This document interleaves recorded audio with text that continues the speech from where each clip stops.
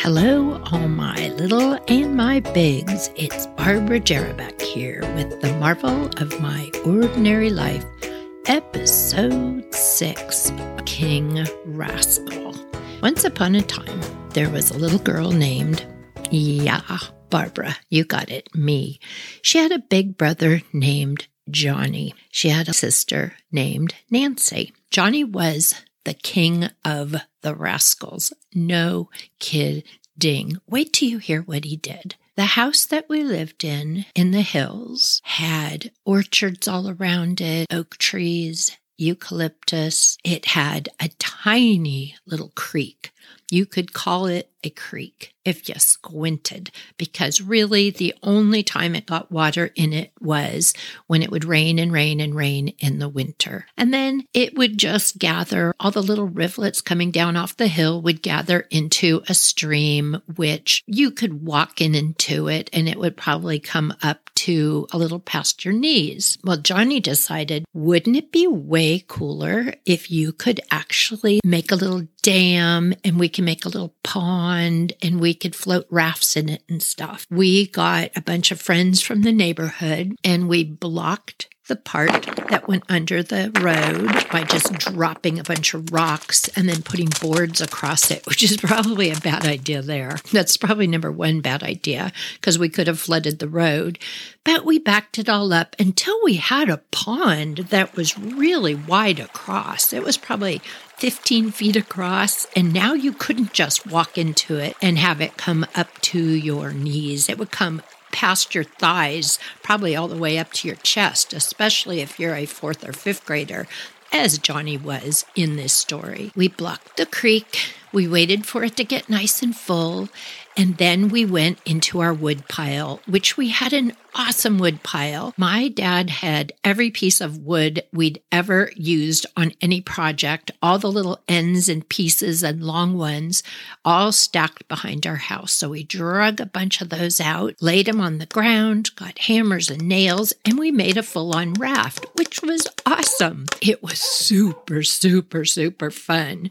You'd get out there and you'd paddle around and you use a stick to push off the bottom. And I thought that was it. That was the end of it. Best fun ever. Well, Uncle Johnny had other ideas. We didn't know about his other ideas until one afternoon, my mother got a phone call and she had a really puzzled look on her face. She said, "Excuse me, we don't have a pond."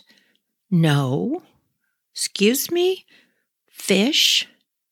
What? No, we don't have a pond." "I don't think we ordered." "Oh, wait just a minute.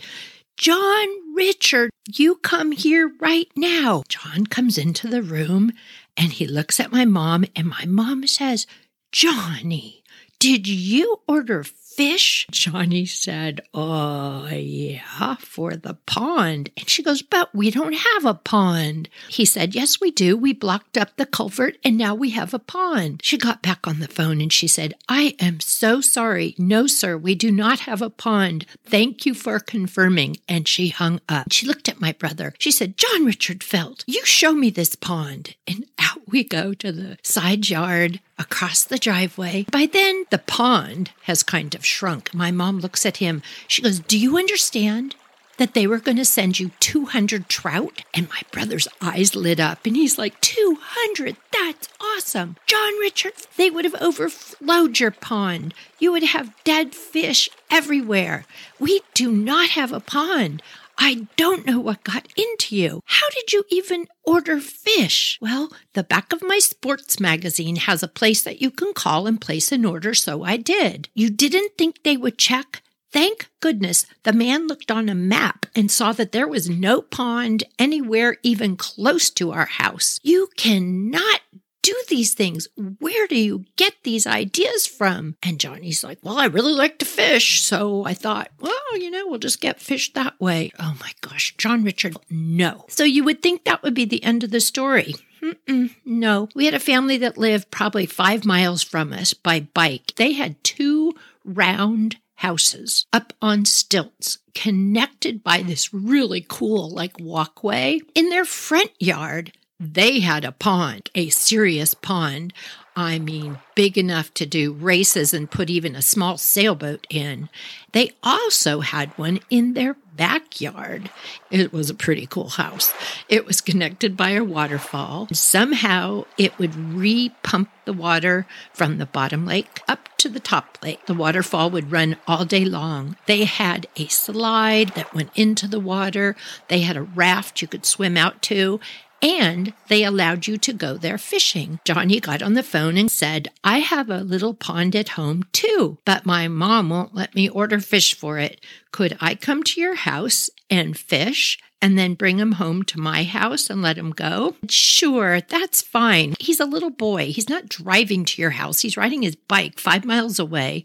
How's he going to carry a fish on his bike? But she said, sure. Johnny and his friend, Rascal partners, they got on their bikes, pedaled with their little bucket, got to the pond, sat there and fished. Every time they caught a fish, they'd unhook the hook from its mouth, drop it in the bucket of water until they had maybe 6 fish. And then they just splashed and spilled their way home with these poor fish in this bucket of water. They got all the way to the pond, dumped them in. They were so excited. We have fish in our pond. And honestly, you all, it was pretty cool.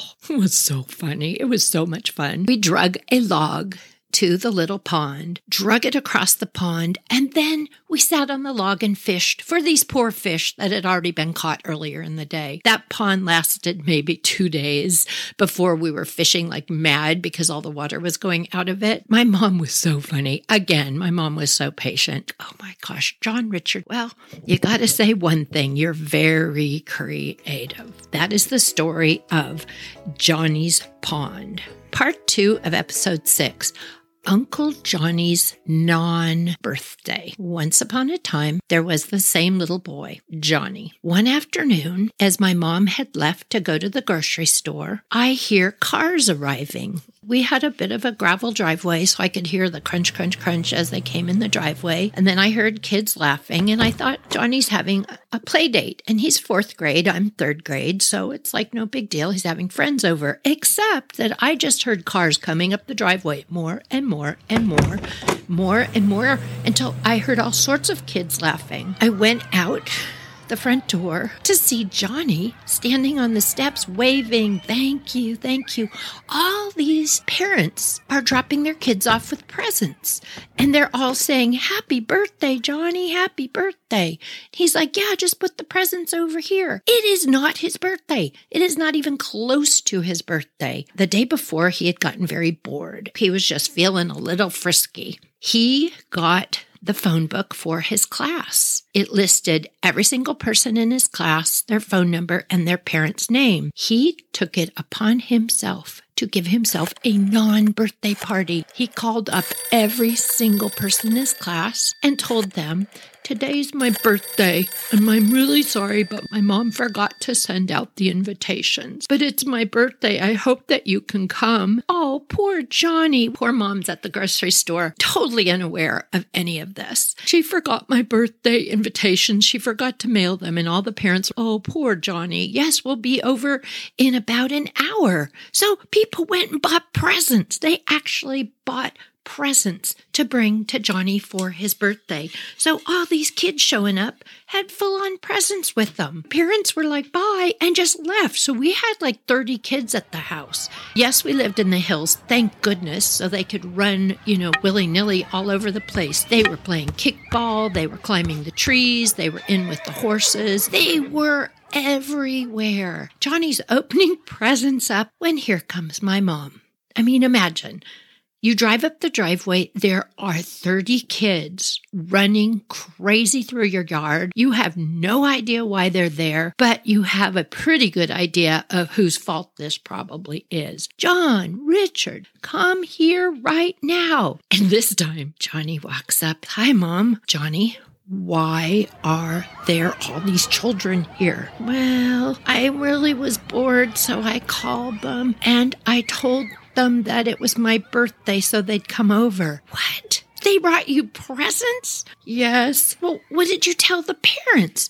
that you forgot to send out my invitations and that it was my birthday? Oh my gosh, my mom, she was so embarrassed and flustered that she didn't know what to do. Well, we've got to feed them now, so you keep playing with them. I'll go back to the store. My mom went to the store and bought so many hot dogs, buns, potato chips. I think she even bought cake. It is not his birthday. They're all playing and still having a great old time. She went running out, came running back. We opened up our playhouse, which was in the backyard. My grandpa was a carpenter, and he had built a playhouse that you could actually sleep in, and it had a door that's called a Dutch door, where the top swings open, but the bottom stays shut. My mom quickly set up drinks inside there and put all these hot dogs that she had made in foil. I did not know my mom could move this fast. She was just throwing things together right and left, and Nancy and I were in that little playhouse serving people out the door. We were passing food over the top of the Dutch doors and giving people drinks, and in the meantime, my poor mom is on the phone calling everybody. I am so sorry. Johnny is in very big trouble.